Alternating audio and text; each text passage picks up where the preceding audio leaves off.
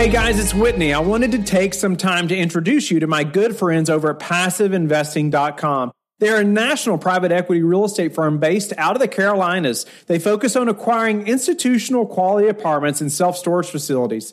They do this with private accredited investor funds.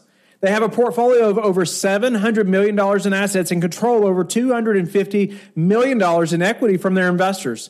PassiveInvesting.com makes it easier for you to start investing in real estate without all the hassles. They even have an average 62% repeat investor rate in each offering they put together. They even have a real estate debt fund that offers hard money loans to fix and flippers locally and across the U.S., which currently has a 0% default rate. To help you learn more, they have put together a free passive investor guide that outlines the 7 red flags for passive apartment and self-storage investing. Visit PassiveInvesting.com/red flags to download the PDF now. That's PassiveInvesting.com/red flags.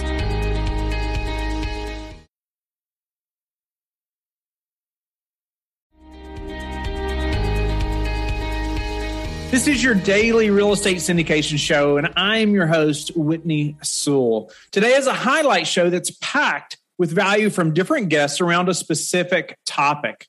Don't forget to like and subscribe, but also go to lifebridgecapital.com where you can sign up to start investing in real estate today. I hope you enjoy the show. Our guest is Christopher Calandra. Thanks for being on the show, Christopher. Thank you so much for having me. I was so looking forward to this episode of your show. I've listened to several episodes, and it's a great show. So really excited to be on. Great. Well, I appreciate that, Christopher, and I appreciate you listening and being a guest. Yes. But Christopher is the founder and principal of Elliott Wealth Management Services, LLC, which has offices in Connecticut and Florida.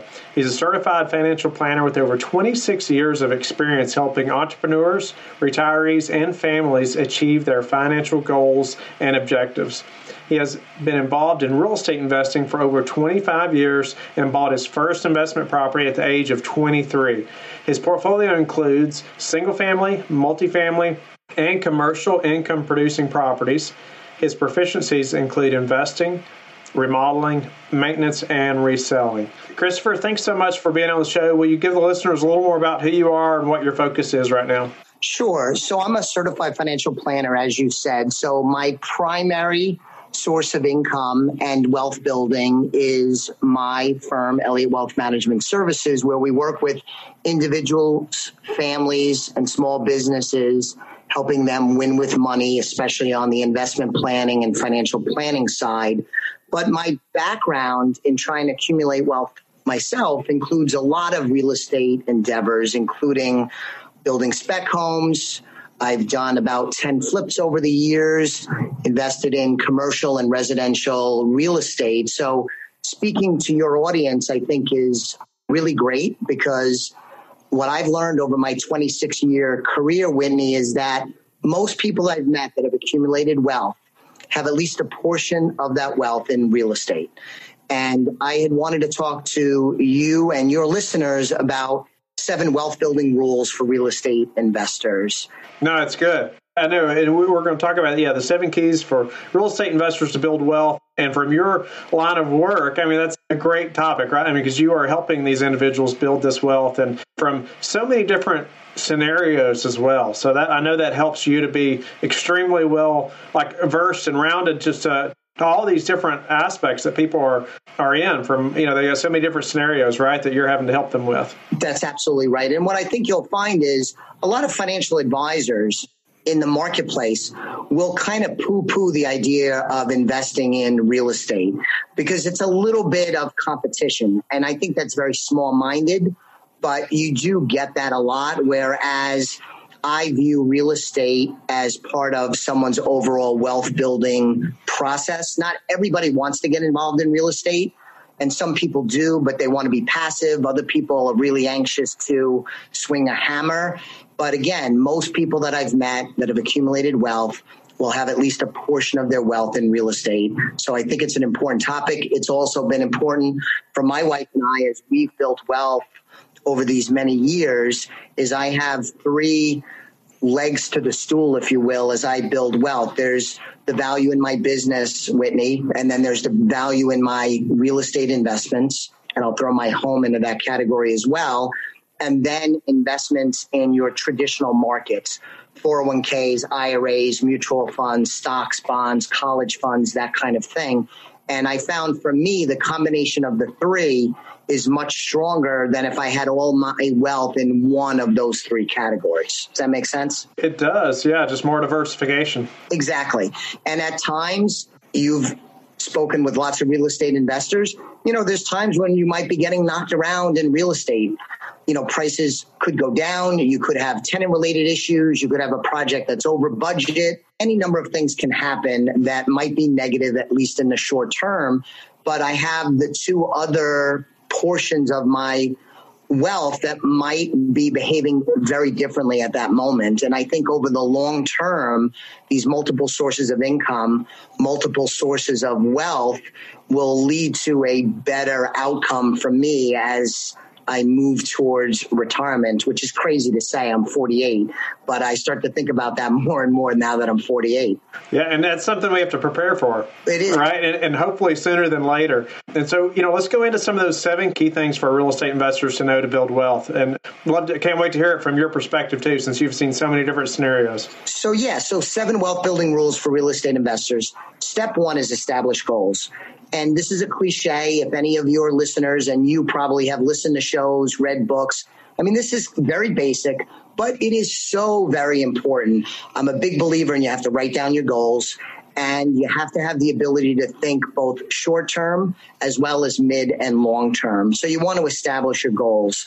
That's number 1. Number 2 is you need to get prepared. You need to be educated. You need to do your homework. And I think this applies to everything we just spoke about. So if you want to be a real estate investor and you're not now, if you want to put together a syndicate or be part of a syndicate, I think we could probably agree that you want to do your homework. You could end up in a bad situation. You could make a mistake. And knowledge is the great defender. So you want to do your homework and be prepared. One of, I think, the keys to my success in real estate as well as in business is I tend to prepare really well. And that doesn't mean I haven't had bad real estate deals, because I have, and not everything goes perfectly. But do your homework. Get educated. Know what you're doing. Talk to people. Read. Attend seminars. Go to workshops.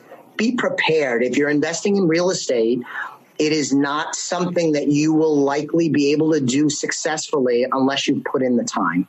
So that's step 2. How does that sound so far? Yeah, you got to put the time in, right? And no matter what endeavor it is, if you plan to be successful. Absolutely. And then number 3 is to develop a wealth building plan. And I think this is a very important part of my 7 steps. And I think it's one that's kind of overlooked.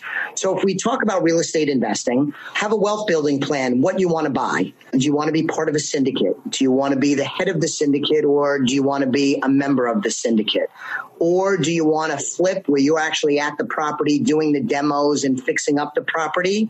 Or would you do flips more like I did, where I subcontracted that out and I had a partner that did a lot of the in the trenches work? But you have to have the plan that works for you based on your skills and have an end game. I think one of the things that I've experienced, Whitney, over the 26 years is lots of people think they want to get involved in something and they want to buy something or own real estate or buy an income producing property. But you often are going to be well served if you figure out what your end game is and to work backwards. Do you want to hold property long term, or do you want to turn it in the relatively short period of time? Do you want to generate income? Do you want to be commercial or residential? But you want to develop a wealth building plan. Moving away from real estate, I think it's the same thing. If you're looking at investing for retirement, there are lots of vehicles that are available to you.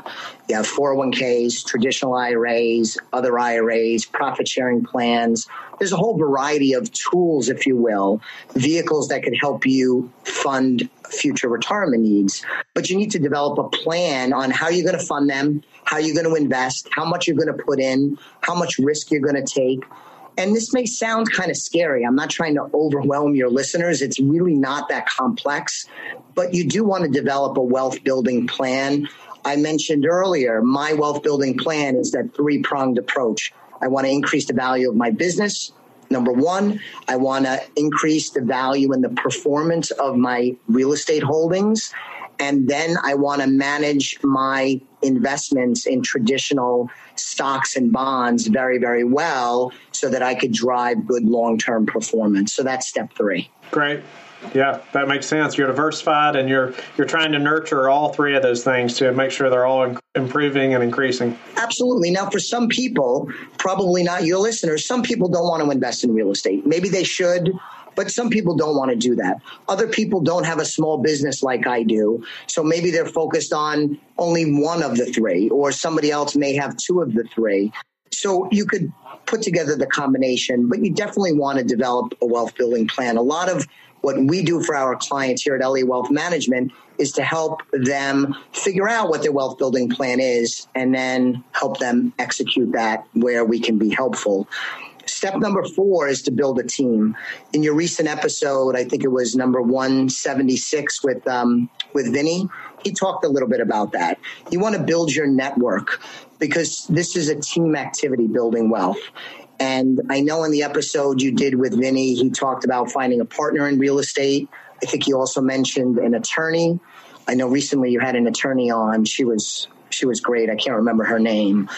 But you want to build your network. That would include, I know I'm being self-serving, Whitney, but a certified financial planner is great to have on your team. I am great to have on your team. But then also real estate agents, inspectors, attorneys, and you may have one attorney for real estate matters, but you might have another attorney for other matters like will and estate planning, tradesmen, lenders.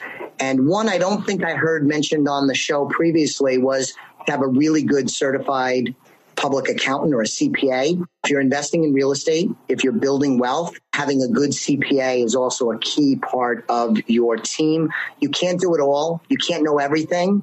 So building a team helps you be prepared and helps minimize your mistakes and maximize good decision making. So that's step number 4. How are we doing so far? We're doing good. I'm making some notes and we're going to come back to a few things. All right, awesome. And then number 5 is to track your progress. Again, I think this is something that is very underutilized. I am a huge fan of keeping track of your worth on a net worth statement. In the business world, it's called a balance sheet. So there are ways you could do this technologically. On your Apple phone, there's an app that even comes standard where you could keep track of your net worth. I personally do it a little old school on a spreadsheet. But basically what I do, Whitney, is I have listed all my assets. I have listed all my liabilities. And if I take my assets and I subtract from that my liabilities, that tells me what my net worth is. Because the way we're playing the game, the reason why people invest in a syndicate is to build wealth, to make money. Money is not the end all, the be all, but that's what we're pursuing, is building wealth. So like any game, you want to keep track of your progress. And the way that you keep track, in my mind, is to keep track of your net worth statement. You could do it as infrequently as 1 year. I wouldn't suggest doing it less than that. I'm a tremendous geek, as you probably could tell after just a few minutes. So I keep track quarterly, and it doesn't take me much time because how often do the assets or the liabilities change? They don't change that much. It's all set up, and I run the numbers every quarter so that I know if I'm making good decisions, it'll be reflected in my increased wealth. And it also highlights that there's really only 2 levers that I could really pull. I could either increase my assets or decrease my liabilities. And once your liabilities get to 0, then there's only one lever you could really pull, and that is to increase your assets. The last thing I'll say about that, Whitney, is for geeks like me and for people that are trying to build wealth and are really out there entrepreneurially and focused on getting smarter and making good decisions and partnering, is it's tremendously motivating when I could look at my net worth statement and I could go back a number of years and see how my wealth has increased, how I have more assets, how I have less liabilities, and my net worth is growing. It may not be every single quarter, but it's tremendously motivating to see it unfold as I have a bigger and bigger net worth. We're on to number 6, be diversified. My mantra has always been, I never wanted to do anything, whether it was in my business or in my investing or in my real estate investing. I never wanted to do anything that I would blow myself up. Now, that's my own terminology. I never wanted to try and take down something that I could possibly choke on. Step number 7 is be careful with debt. What is Agent Ignite? Are you wondering how you can make more money and create a competitive advantage for yourself and your clients in this ever-competitive real estate industry? Agent Ignite is the key to furthering your knowledge, establishing your expertise, and positioning yourself as a go-to expert. They deliver new and relevant knowledge so you can expand your clientele, close more deals, and ultimately increase income. Each month features a new guest speaker who will deliver on what is most relevant for your business. As a member of DMAR's Market Trends Committee, an avid champion for building wealth through real estate, and a self-proclaimed data geek, Nicole will share market trends and commentary that will add value to you and your clients. Staying up to date on industry statistics coupled with niche topics delivered by industry experts will help you motivate your buyers and sellers and make you more money. Sign up for the next Agent Ignite session at theruthteam.com/events. That's THERUETH team.com/events. Our guest is Jason Harris. Thanks for being on the show, Jason. Hey, thanks so much, Whitney. Glad to be here. What about the CapEx plan? Like, how did you budget for that? But then also, I'd love to hear a little more about the financing too. It's so creative. You were able to get both of those properties under the same loan. You did a bridge loan. Maybe you could elaborate on that a little bit for the listener that hasn't heard of that before, and what that means, why that was important, even to get the CapEx dollars in there as well. Yeah, there's a few things about this that are really helpful, I think, for investors. One thing when it comes to CapEx, it's all about ROI and where can I put this money that would give us the best return on investment? So the way I approach and look at it is, if I add storage units to this facility, how much additional rent income and profit could I make by putting those in, and what would be the cost? And so hypothetically, let's just say it would be $1,000 per unit, or $28,000 on a 28 unit like this. The tenants would be willing to pay $50 a month. That would be $600 a year per unit. And so if you take $600 and divide it by 1,000, which it would cost me, that's a 60% ROI. How many people, Whitney, would like to get a 60% ROI on their money each year? So that's a pretty good return. Well, the other way to go about it is, if I renovate an interior unit, and let's just say it costs me $10,000 to make a really nice renovation and improvement, what would the ROI on something like that look like? And so $10,000 would possibly get me a $1,050 a month rent rate. $1,050 from the $700 is a pretty nice pop of $350 more per unit. So times that by 12, that's $4,200 a year. Divided by 10,000, that's a 42% ROI. However, you have to have down period where you're not collecting any rent. And so if it takes 4 weeks perhaps to totally renovate it, and then another week or two to get it filled, that's 6 weeks without any income coming in at all. And so you take that away, which let's just call it $1,000. Really, it's $4,200 minus 1,000. So $3,200 a year more divided by 10 grand. That's a 32% ROI. And so as you look at these different profit centers, Whitney, which one works best first as far as how to spend the money? So for me, the storage units was a good opportunity. I have no downtime of not collecting rents inside, but it's a value add to the tenants that I know that they'll pay for. So that's how I really process it, is what will give me the biggest return on my money first, and then work it down the list from the highest profit return. Because I could do all of them. I just may want to start with the best ones first. And so typically I find exterior improvements are a great way to get the best return, because I don't have any downtime of the units not being able to collect rent. It immediately improves the curb appeal and aesthetics of the tenant's home that they're willing to pay more for, so that after, say, 30 days to 45 days of those improvements having been done, I can go back and say we have new owners and new management.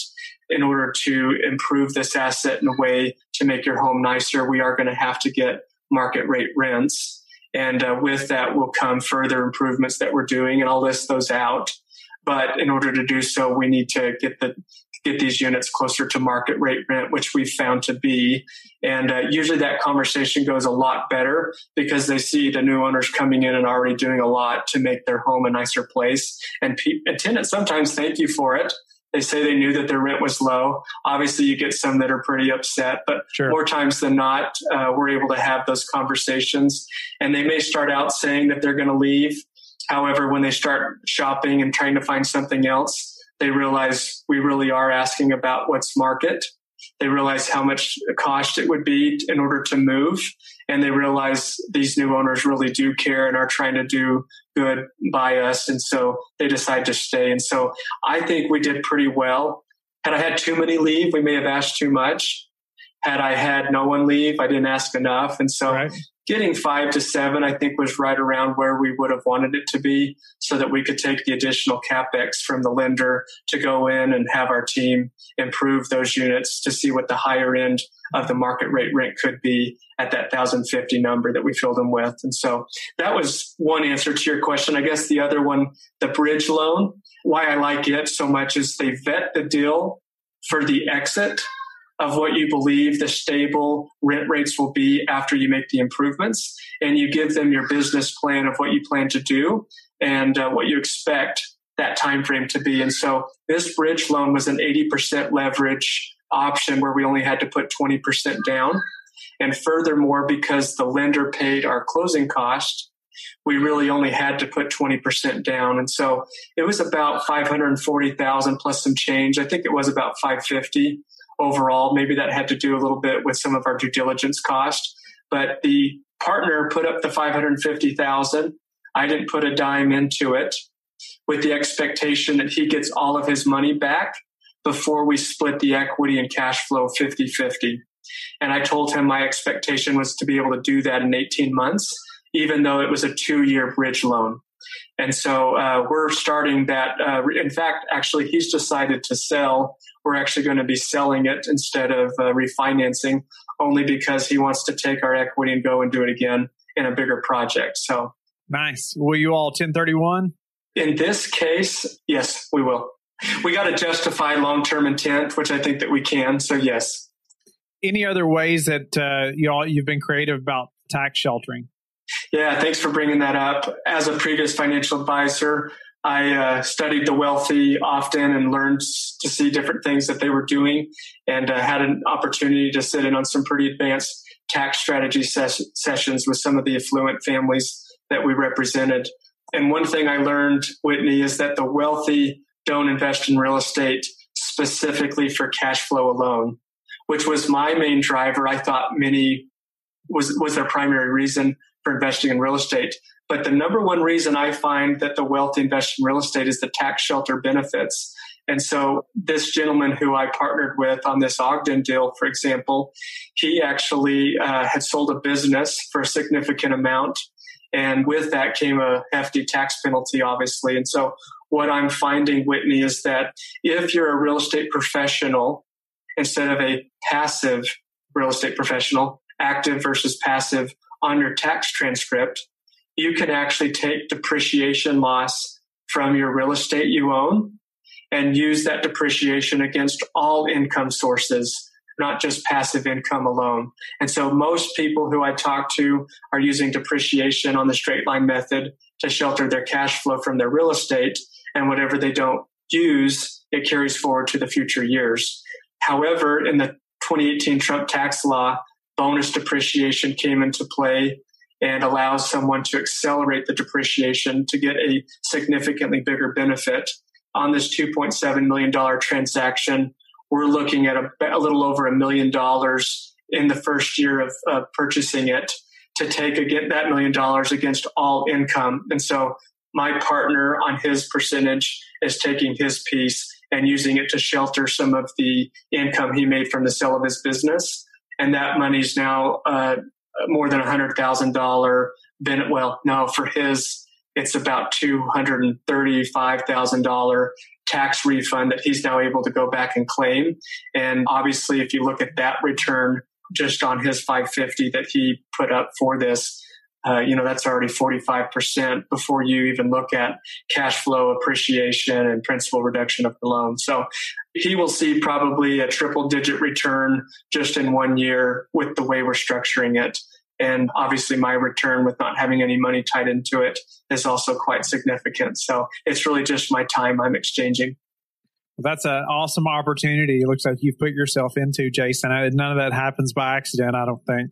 You're definitely very intelligent and have studied this and have done very well on this deal, and I'm sure others also. Tell me, though, Jason, what's been the hardest part of this syndication journey for you? I think the hardest part for most people is capital raising. Deal finding is also right there, so it's hard to say which is which. I think, though, putting in the effort and time to find a deal, knowing there's capital to back it, that's obviously a really hard thing to do. So that's what I'm going to stick with, I guess. Thank you for being a loyal listener of the Real Estate Syndication Show. Please subscribe and like the show. Share it with your friends so we can help them as well. Don't forget, go to lifebridgecapital.com where you can sign up and start investing in real estate today. Have a blessed day.